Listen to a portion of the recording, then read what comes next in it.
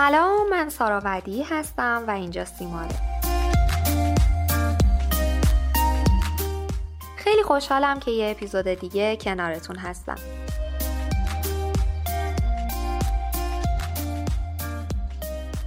ما تو سیمار همواره تلاش کردیم از دغدغه‌هامون براتون صحبت کنیم و کنار هم بیشتر و عمیق‌تر به مسائل روزمره‌مون نگاه کنیم.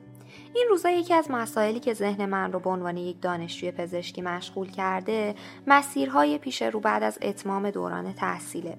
شرایط پزشکان جوان روز به روز داره سخت‌تر میشه و یه تعداد زیادی به کارهای زیبایی رو آوردن که ممکنه از نظر بعضی‌ها غیر حرفه‌ای محسوب بشه.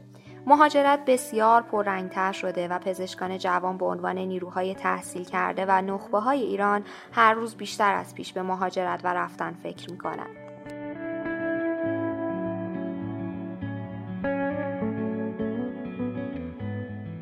در کنار اینها افراد پوپولیستی مثل مجید حسینی در مقابل جامعه پزشکی قرار گرفتن و راهکارهای ناکارآمد رو در قالب پزشک ستیزی به توده مردم ارائه می‌کنن که باعث شکاف بیشتر بین کادر درمان و مردم میشه و به نظام سلامت آسیب‌هایی میزنه.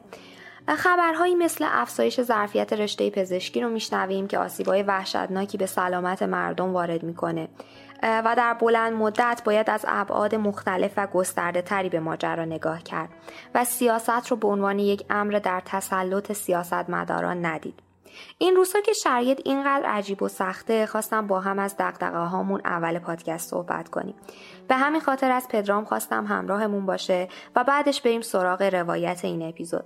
سلام پدرام، نظر تو راجع به این مسائل چیه؟ سلام، بدون وقفه بگم این مسئله این مدت خیلی بهش پرداخته شد. راستش مثل خیلی از ترندهای دیگه دارم کمی آهسته از کنارش میگذرم، اما با یه مورد به خوبی آشنام سارا و اون نبود بهداشت در مناطق محرومه. نبودی فرصتی، نمیگم برابر، ولی متعادلتر برای دانش آموزامونه که به رشته‌های پرطرفدار وارد بشه.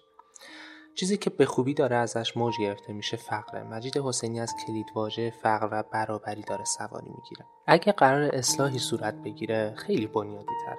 برمیگرده به یارانه تحصیلی، شرط اقتصادی خانواده ها، سیستم آموزشی ما، معیارهای برتری سهمیه ها.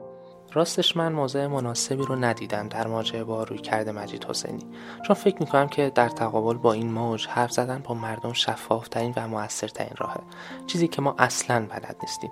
ما یاد نگرفتیم با بیمارانمون ارتباط برقرار کنیم. ما و مردم یک شکاف عمیق بینمونه. تقابل استدلال و کلیدواژه هایی که مردم درکش کنن، میتونم بگم احساساتشون رو درگیر کنه، تقابل سختیه که به تعادل رسوندنش مهارت، سواد و جامعه شناسی لازم خودش رو میطلبه. سارا، ما نباید این انتظار رو داشته باشیم که مردم سواد و بلوغ کامل رسانه‌ای، اجتماعی و سیاسی رو داشته باشن. این ماییم که باید صدای آگاهی باشیم که با زبون همون مردم باشون صحبت کنیم و از معضلات این تصمیم و دیگر تصمیم‌های درگیر جامعه صحبت کنیم باشون.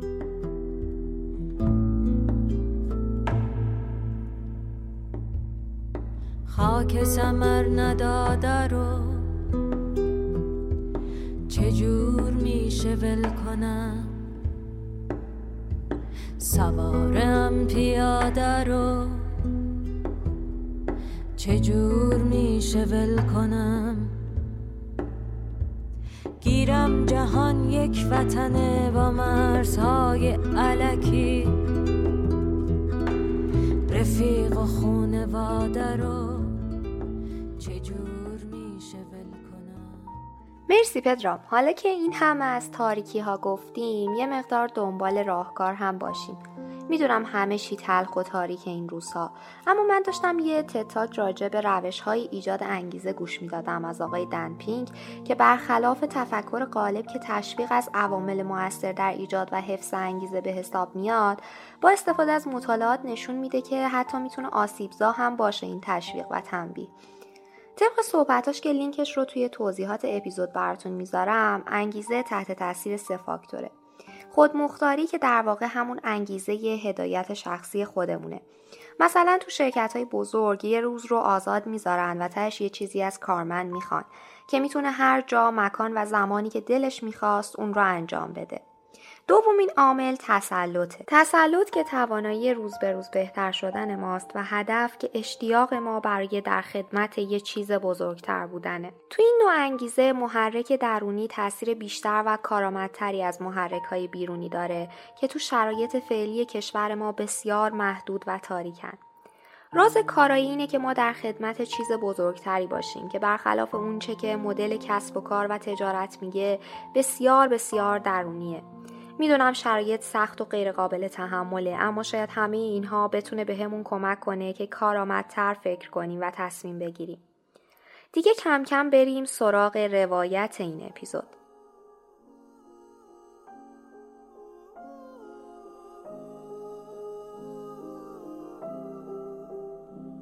من جاده رو برات صاف میکنم، هرچی سرابر و پراب میکنم، بیا بری. من از رومین و بمبوش انذار میدوم، جای کمرت شلاق میخورم، بیا بری.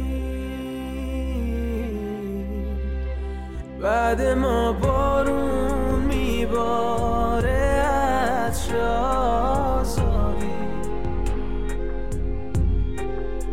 پر میشه این خونه از رقص و گل و شادی. ما بریم تو سینه ها رگبار و آهن نیست، دیگه هیچ خاکستری از جنس آدم نیست.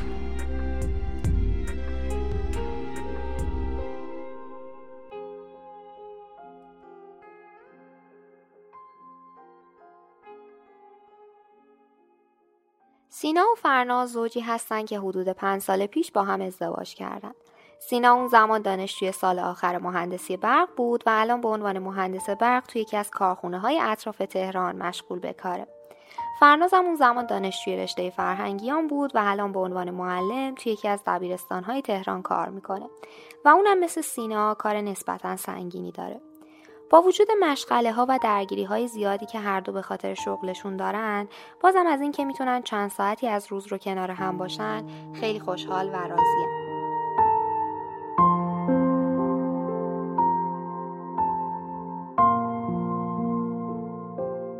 علیرغم کارهای زیادی که تو شغلشون هست، بازم وقت زیادی رو به کنار هم بودن اختصاص میدن. کارهایی مثل سفر رفتن، سینما رفتن و پیاده روی تو اوقات فراغتشون.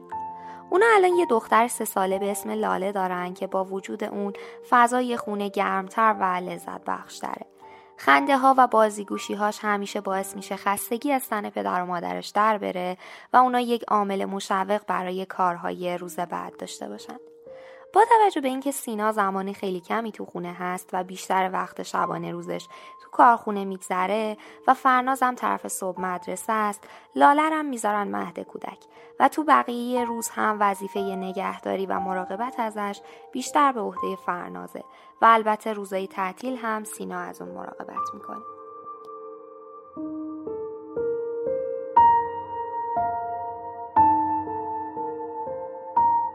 فرناز و سینا تصمیم میگیرن جمعه آینده واسه تفریح برن کوه تا یکم خستگی‌های کارها و مشغله‌های روزمره‌شون از تنشون در بره. همه چی رو هم آماده کردن تا اونجا یه تفریح درست و حسابی داشته باشن و حسابی بهشون خوش بگذره. بعد از رسیدن به کوه و پیاده روی تو دامنه کوه، اونا بالاخره یه جایی رو برای خوردن صبحانه پیدا میکنن و صبحونه رو اونجا میخورن. بعد از صبحونه، در حالی که هنوز فرناز و سینا دارن وسایل رو جمع میکنن تا مسیر رو ادامه بدن، لاله هم مشغول بازی با خودشه و هیچ کس هم مراقبش نیست. یهو صدای گریه لاله بلند میشه و پدر و مادرش سریع میرن بالا سرش. متاسفانه لاله خیلی شدید به زمین خورده و زانوش یه زخم عمیق برداشته. گریه‌ش هم بند نمیاد و از شدت درد جیغ و داد میکشه. این میشه که فرناز و سینا تصمیم میگیرن همون لحظه برگردن تا زودتر به وضعیت پای لاله رسیدگی کنن که این بچه اینقدر درد نکشه.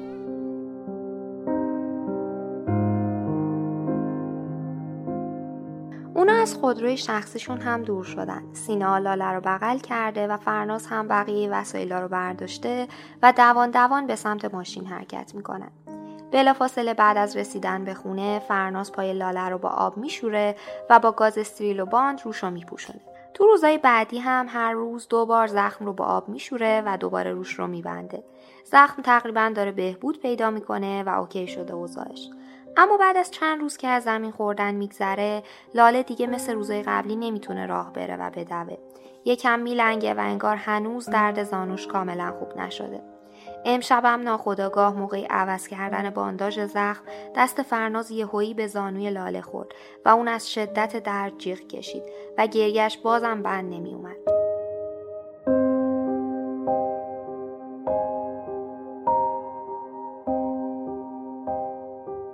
با اینکه اون زخم داره بهتر میشه، اما انگار یه درد دیگه روز به روز تو پای لاله بدتر و شدیدتر میشه.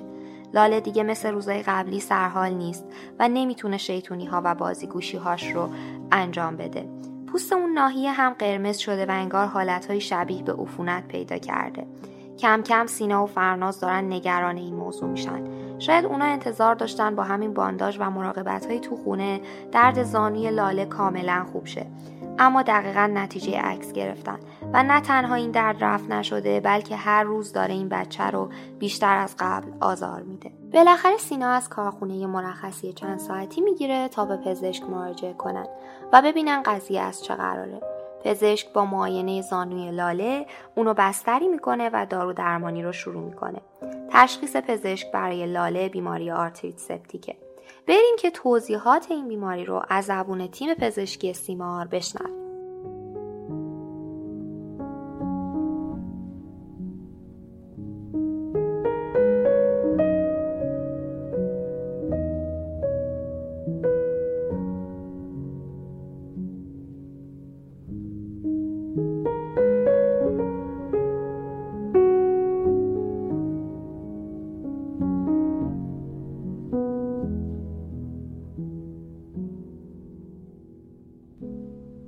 سلام خانم دکتر، وقت بخیر. خوش اومدین به اپیزود 11 پادکست سیمار. به نام خدا، منم سلام عرض میکنم خدمت شما آقای دکتر و شنونده های عزیز سیمار. امیدوارم که سلامت و شاد باشین. در خدمتتون هستم. داستان سینا و لاله رو شنیدیم که تشخیص داده شده که لاله دچار بیماری آرتریت سپتیک شده. برامون بگین که عامل این بیماری چیه و چطور ایجاد میشه؟ آره، داستان لاله رو شنیدم. اتفاقا خیلی مبحث مهمیه آرتریت سپتیک. بهتره بیشتر در موردش بدونیم، چون که اگه تشخیص درستی داده نشه خیلی عوارض اصلا برگشت ناپذیری میتونه برای بیمار بذاره. آرتریت سپتیک یعنی عفونت مفصل. حالا این عفونت باید از یه طریق خودش رو به مفصل برسونه دیگه. مثلا مثل همین لاله داستان ما ممکنه بچه بیفته، یه جایش زخم بشه، از طریق زخم باکتری وارد مفصل بشه، یا اینکه نه، مثلا بیمار رفته یه عمل جراحی تعویض مفصل انجام داده یا یه درمانی بوده که باید تزریق داخل مفصلی می شده و حالا از این طریق میکروب‌ها وارد مفصل شدن، یا اینکه نه، یه جای دیگه بدن عفونت کرده، مثلا طرف دچار عفونت ریه شده، بعد از طریق خون این عفونت راه پیدا کرده به یکی از مفصل‌های بدن، یا مثلا بیمار آرتروز داشته یا بیماری آرتریت روماتوئید داشته. همه این بیماری‌ها فرد رو در معرض آرتریت سپتیک قرار میدن، یا اینکه فرد مثلا سیستم ایمنیش ضعیف شده باشه، حالا کورتون میخوره، داروهای سرکوب کننده ایمنی میخوره، یا یه بیماری داره که ضعف ایمنی پیدا کرده و بدن مستعد من جمله همین مفاصل که دچار عفونت بشن. بعد کدوم نواحی بدن رو درگیر میکنن و در چه افرادی احتمال دچار شدن به این بیماری بیشتره؟ ببینین، با توجه به اینکه اون پاتوژنی که باعث آرتریت سپتیک شده چیه، ممکنه گروه‌های سنی مختلف درگیر آرتریت سپتیک بشن. یا مثلا کسایی که بیماری زمینه‌ای خاصی دارن ممکنه در معرض آرتریت سپتیک با یه پاتوژن خاصی باشن. اما در حالت کلی میشه گفت که نوزادان و افراد مسن خیلی بیشتر در معرض آرتریت سپتیک هستن. شایع‌ترین مفصلی که توی آرتریت سپتیک هم درگیر میشه معمولا زانوها هستن. حالا مفصل‌های دیگه بدن مثل مفصل ران و شانه و مفصل‌های دیگه هم میتونن درگیر باشن. نکته که وجود داره این هست که مفصل که درگیر شد ممکنه خیلی سریع پیشرفت بکنه و عوارض برگشت ناپذیری برای بیمار ایجاد بشه. پس اینجاست که تشخیص به موقع و درست و درمان سریع مسجل میشه. اهمیتش برای ما خیلی مهمه، حواسمون باید باشه. یه نکته دیگه هم که هست توی آرتریت سپتیک معمولاً، نمیگم همیشه ها، معمولاً یه دونه مفصل درگیر میشه، اما خب ممکنه هم بیشتر از یه دونه مفصل درگیر باشه. به خصوص توی کسایی که آرتریت روماتوید دارن این قضیه خیلی بیشتر دیده میشه. حالا بپردازیم به علائم بیماریمون.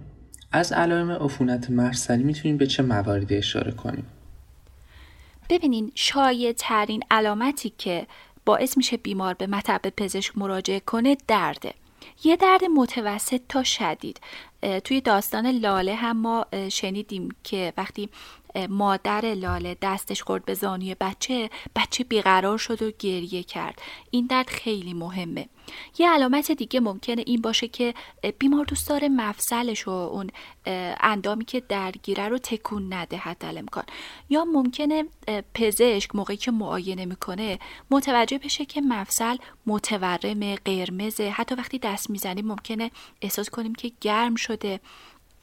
البته این حالت توی مفصل هایی که یکم عمقی تر هستن مثل مفصل ران و مفصل شانه و مفصل ساکروئیلیاک ممکنه اون تورم رو به چشم نبینیم و لازم باشه که سونوگرافی بشه. توی سونوگرافی این حالت دیده بشه. یه علامت دیگه ممکنه تب باشه. مثلا بیمار در حد 38.3 تا 38.9 تب داشته باشه. یه علامت دیگه که ممکنه به خصوص توی بچه ها دیده بشه اینه که بچه در کنار علائم مفصلی ممکنه کاهش اشتها داشته باشه. و میرسیم به نقش پزشک. در مواجهه با یک مراجع که علائمی که اشاره کردین رو داره، باید پزشک چه روند تشخیصی رو دنبال کنه؟ چون بیماری هست که مربوط به متخصصین حوزه‌های مختلفی هم میتونه باشه. حدس میزنم که رویکردهای متفاوتی رو بین متخصصین شاهد باشیم. این درسته؟ توی بیماری که به ما مراجعه میکنه با شکایت درد مفصل، حتما باید این نکته توی ذهنمون باشه که این دردی که بیمار ذکر میکنه به خاطر آرتریت سپتیک نیست. ممکنه بیماری باشه که یه زمینه آرتریت روماتوید داره یا نقرس داره و همیشه این دردها رو داشته، اما اخیراً ذکر میکنه که درد یه مفصلش خیلی بیشتر شده، تورمش خیلی بیشتر شده. اینجاست که ما دیگه نباید علت این درد رو به خاطر بیماری آرتریت روماتویدش بدونیم. باید بررسی بیشتری انجام بشه.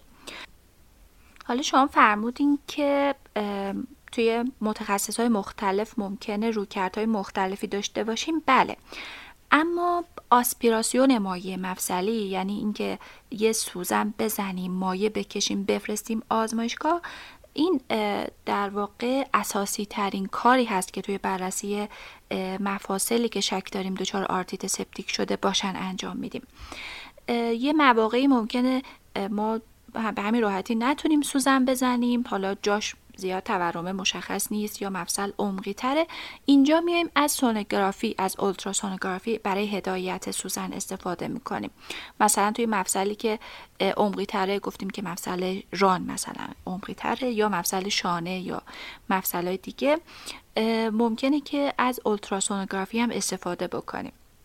یا اینکه نه، ممکنه اوضاع مفصل خیلی داغون باشه و متخصص به خصوص ارتوپدا و جراحا تصمیم بگیرن که بیمار رو آرتروسکوپی بکنن، یعنی هم روش درمانیه، هم اینکه خب میتونن یه مقدار از مایع داخل مفصل هم بکشن بفرستن آزمایشگاه. یه دوربین میفرستن داخل مفصل، ضمن اینکه داخل مفصل رو میبینن شستشو میدن مفصل رو و مقداری از مایع رو میفرستن برای کشت و اسمیر. بعد حالا روش‌های دیگه هم ممکنه به هر حال با توجه به تشخیص پزشک انجام بشه. حالا ممکنه عکس ساده دم دستمون باشه، برای بیمار عکس ساده درخواست بکنیم، یا ممکنه MRI برای بیمار درخواست بکنیم که اتفاقا یه تصویر بهتری از مفصل رو در اختیار پزشک قرار میده. یه نکته دیگه هم که هست توی کسایی که اخیراً آنتیبیوتیک مصرف کردن ممکنه که نتیجه کشت یا اسمیر ما منفی بیاد و اینکه حتما ما اول مایع از مفصل بکشیم بعد آنتیبیوتیک برای بیمار شروع بکنیم. اینم یه نکته مهمه. تشخیص زودهنگام چطور؟ به چه میزانی مورد ضروری در روند درمانی این بیماری میتونه باشه؟ خیلی به مطلب مهمی اشاره کردین دکتر. تشخیص زودهنگام واقعا توی بیماری آرتریت سپتیک مهمه. پزشک اگر بتونه زود تشخیص بده این بیماری رو و سریع درمان رو برای بیمار شروع کنه، میتونه از خیلی از عوارضی که ممکنه لایف استایل بیمار رو تحت تاثیر قرار بده ازشون جلوگیری بکنه. اینکه مفصل بیمار رو حفظ بکنه، اینکه جلوگیری بکنه از اینکه عفونت از مفصل وارد خون بیمار بشه، حتی بیمار دچار سپتیسمی بشه. از همه اینها با یه تشخیص و درمان درست میشه جلوگیری کرد. خب حالا اگه این تشخیص و درمان در زمان مناسبی صورت نگیره چه عواقبی رو به همراه داره واسه بیمار؟ بله متاسفانه اگه اون تشخیص توی گلدن تایم مخصوص خودش انجام نشه و درمان مناسب برای بیمار صورت نگیره، عواقبی که بر بیمار ایجاد میشه ممکنه برگشت ناپذیر باشن. ممکنه بیمار مفصل خودش رو به کل از دست بده، اون لایف استایل قدیم خودش رو نداشته باشه دیگه، نتونه خوب حرکت کنه. بیمار ممکنه یه کوهنورد بوده الان دیگه اصلا نمیتونه کوه بره. حتی در مواقعی که مفصل به قدری از بین رفته که دیگه نمیشه کاری برش کرد، ممکنه تعویض مفصل گزینه مناسبی باشه برای درمان. خیلی از مواقع پیش اومده که بیماران با دیدن این علائم مفصلی مراجعه کردن به شکسته بند، به جای اینکه بیان دکتر بیان اورژانس رفتن پیش شکسته بند و اون گلدن تایم یا زمان طلایی تشخیص و درمان از دست دادن و اینا در واقع دارن به خودشون ضرر میزنن. حالا باز خدا رو شکر لاله قصه ما پدر مادرش هوشیار بودن و سریع درمان و تشخیص داده شد برای بیمار و اون عوارض براش ایجاد نشد. دکتر این بیماری چه روند درمانی رو داره؟ در حالت کلی درمان آرتریت سپتیک با توجه به اون پاتوژنی هست که این بیماری رو ایجاد کرده. حالا ما اگه یه سری پاتوژن‌های خاص رو بذاریم کنار که درمان خاص خودشونو دارن، مثلا آرتریت سلی و آرتریت‌های انگلی و ویروسی و اینا، در کل درمان ما به این صورته که ما وقتی سوزن زدیم، مایع رو کشیدیم دادیم برای آزمایشگاه، درمان تجربیمون رو شروع میکنیم. انتخاب دارو هم حالا با توجه به سن بیمار و اون پاتوژن هایی که توی اون سن خیلی شایع هستن انجام میگیره. ممکنه در کنار آنتیبیوتیک های سیستمیک درناژ مفصل هم نیاز باشه. بعد اینکه جواب قطعی کشت و اسمیر ما اومد، میتونیم آنتیبیوتیکمون رو بر اساس اون تنظیم بکنیم. طول مدت درمانی که قرار بیمار بگیره تقریبا 2 تا 4 هفته هست. اونم میگم با توجه به پاتوژن تصمیم گیری میشه براش. حالا در کنار این آنتیبیوتیک گرفتن، درناژ منظم و دوره‌ای چرک و اون دبری های نکروتیکی که داخل مفصل عفونی به وجود اومده هم خیلی کمک میکنه که نتیجه مطلوبی بگیریم. گاهی اوقات ممکنه به صورت آرتروسکوپیک لازم باشه که این تخلیه چرکا انجام بشه، یا حتی توی مفصل‌هایی مثل مفصل هیپ توی بچه‌ها ممکنه آرتروتومی لازم باشه. و اینکه حتما برای اینکه درد بیمار کمی بهبود پیدا بکنه مسکن هم مد نظرمون باشه. در مورد حرکت دادن یا حرکت ندادن مفصل، بهتره که بیمار وزن نذاره روی اون مفصل درگیر، اما حرکت غیر فعال مکرر برای اینکه حرکت کامل مفصل حفظ بشه اندیکاسیون داره.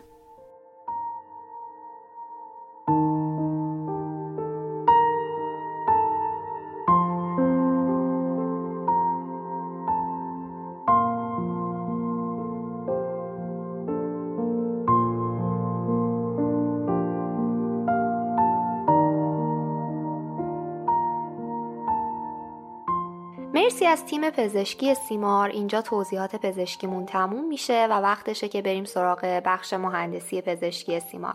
مرسی که تا اینجا همراهمون بودید و امیدواریم که در ادامه هم بتونیم چیزای مفیدی بهتون منتقل کنیم.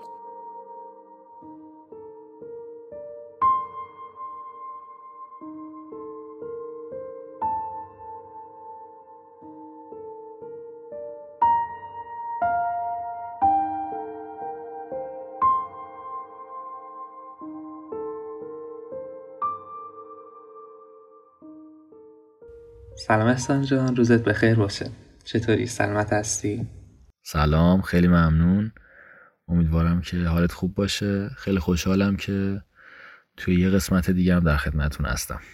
احسان، توی این روایت اولتراساوند رو داشتیم که ازش به عنوان گوشه پزشکی ارتوپدی یاد میشه و مخصوصاً به دلایلی مثل سادگی گرفتن تصویر، عدم نیاز به آرام بخش و عدم وجود تشعشع یک روش تشخیصی مناسب در کودکانه.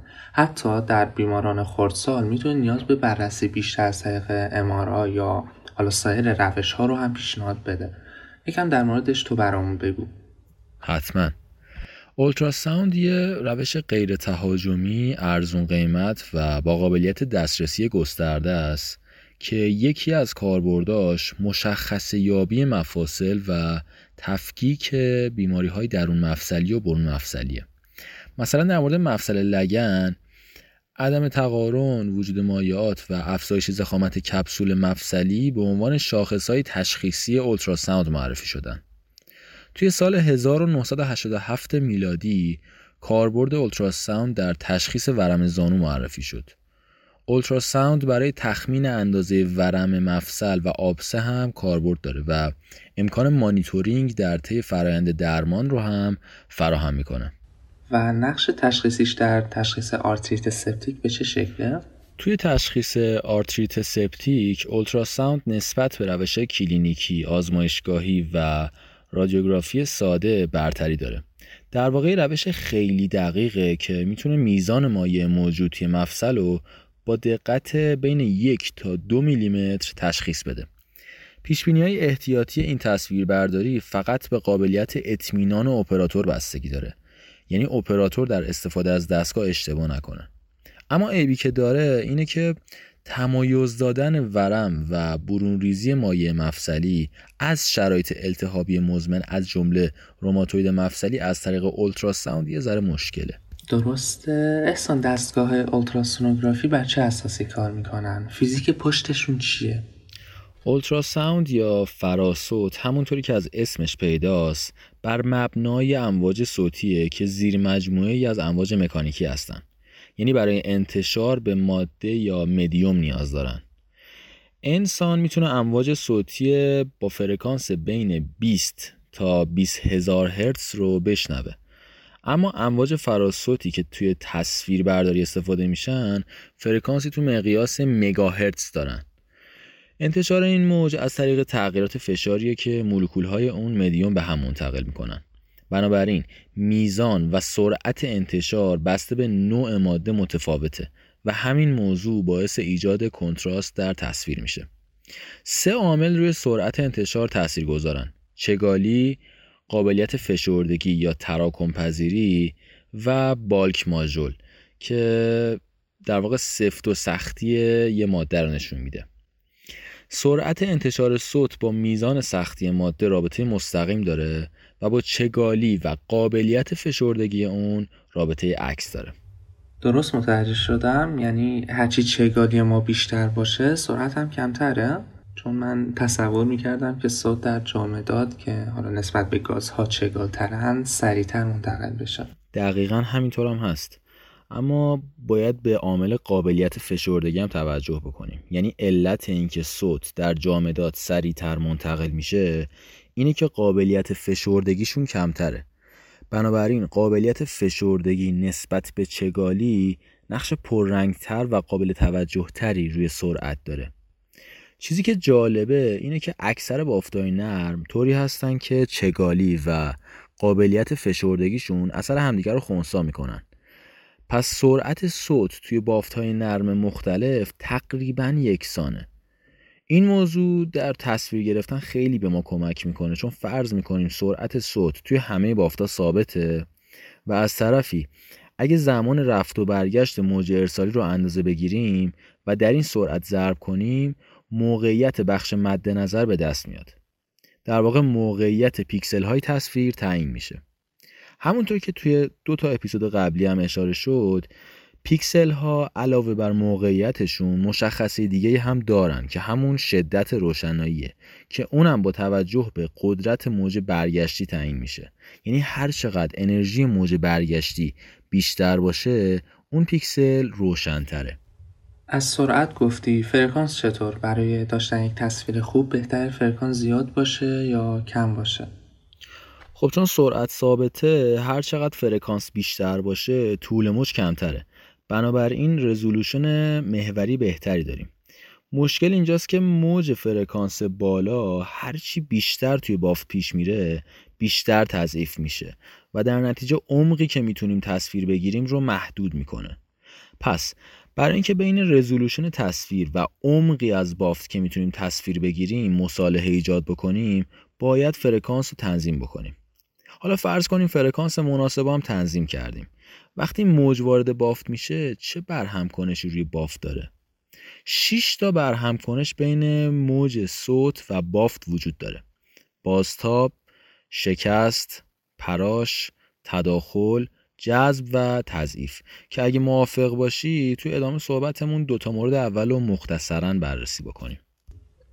و اولی بازتاب بود، درسته؟ بله. بازتاب یا ریفلکشن، وقتی موج صوتی به بافت برخورد میکنه یه مقدارش بازتاب میشه که این مقدار به میزان صاف بودن سطح بافت بستگی داره. توی اولتراساوند ما برای ارسال موج و دریافت اون فقط یه مبدل داریم. به یه عبارت دیگه فرستنده و گیرنده یکیه. بنابراین اگه به یه بافت با سطح خیلی صاف، اصطلاحاً آینه وار، یه موج صوتی با زاویه تتا که مثلا 30 درجه است بتابونیم، درصد بالایی از موج با زاویه 30 درجه بازتاب میشه. یعنی موج تابش و بازتاب به اندازه 2 تتا اختلاف زاویه دارن و دیگه مبدل نمیتونه اکو رو دریافت بکنه. به همین دلیل برای اینکه بتونیم موج اکو رو به خوبی دریافت بکنیم مهمه که راستای مبدل عمود بر بافت مد نظر باشه. میزان بازتاب رو با درصد بیان میکنن که یه سری روابط هم داره. مثلا تو مرز بین هوا و بافت نرم میزان بازتاب حدوداً 100%، که این یعنی سطح تماس بین هوا و بافت مثل آینه صوتی عمل میکنه و تقریباً همه موج رو برمیگردونه. به خاطر همین هم هست که از ژل مخصوص بین پروب و پوست بیمار استفاده میشه و اگه توی ژل حباب هوا ایجاد بشه دیگه چیزی نمیبینیم. اما برعکس درصد بازتاب توی مرز بین چربی و بافت نرم خیلی کمه و غالب انرژی موج به نواحی عمقی میره و اگه اینجوری نبود نمیتونستیم تصویر بگیریم. مثلا اگه به تصاویر سونوگرافی کبد دقت کرده باشین، مرز بین چربی زیرپوستی و کبد به خوبی مشخصه چون درصد بازتاب خیلی کمه، اما مرز بین کبد و ریه واضح نیست و ریه تقریبا دیده نمیشه چون آینه صوتی ایجاد شده. همین آینه صوتی یه آرتیفکت جالبی رو هم ایجاد میکنه. مثلا فرض کنید توی کبد یه زایعه وجود داره.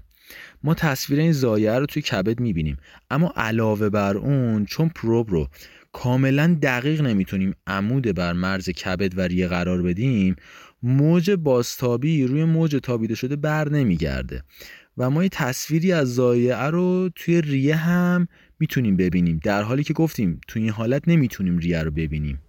گفتی که برهم کنش بعدی امواج صوتی با بافت پدیده شکسته. این شکست مثل همون شکست پرتو نور میمونه که در عبور از یک ماده به ماده دیگه دچار شکست نور میشه؟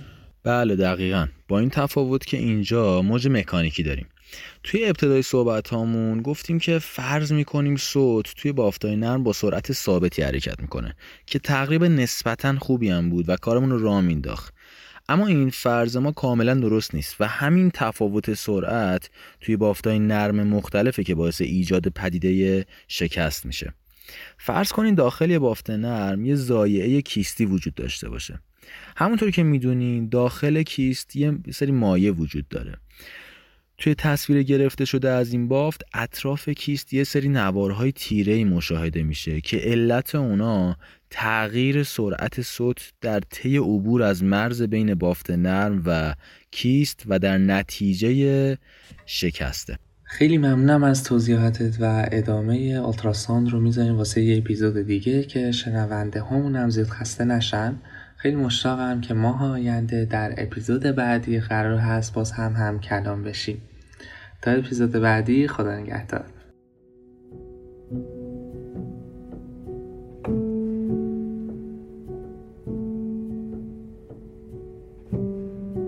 خب مرسی که یه اپیزود دیگه همراه سیمار بودید و ما رو میتونید از طریق شنوتو، اپل پادکست، گوگل پادکست، کست باکس و سایر اپ‌های پادگیر بشنوید و نظراتتون رو از طریق آیدی اینستاگرام سیمار پادکست با همون در میون بذارید. امیدوارم که تاریکی ها رو با نورها و دریچه های موجود برای خودتون روشن‌تر کنید و تا سیمار بعدی تنتون سالم و خدا نگهدار. نیامد. شتاب کردم که آفتاب بیاید، نیامد. دویدم از پی دیوانه‌ای که گیسوان بلوطش را به سحر گرم مرمر لنبرهایش میریخت که آفتاب بیاید، نیامد. به روی کاغذ و دیوار و سنگ و خاک نوشتم که تا نوشته بخوانند که آفتاب بیاید، نیامد. چو گرگ سوزه کشیدم، چو پوزه در شکم روزگار خویش دویدم، شبان روز دریدم که آفتاب بیاید، نیامد. چه عهد شوم غریبی، زمانه صاحب سگ، من سگش. چو راندم از در خانه، ز پشت بام وفاداری درون خانه پریدم که آفتاب بیاید، نیامد. کشیده ها به رخانم زدم به خلوت پستو، چو آمدم به خیابان دوگونه را چنان گدازه پولاد سوی خلق گرفتم که آفتاب بیاید، نیامد. اگرچه حقحقم از خواب تلخ برآشفت، خواب خسته و شیرین بچه های جهان را، ولی گریستن نتوانستم، نه پیش دوست، نه در حضور غریبه، نه کنج خلوت خود گریستن نتوانستم که آفتاب بیاید، نیامد.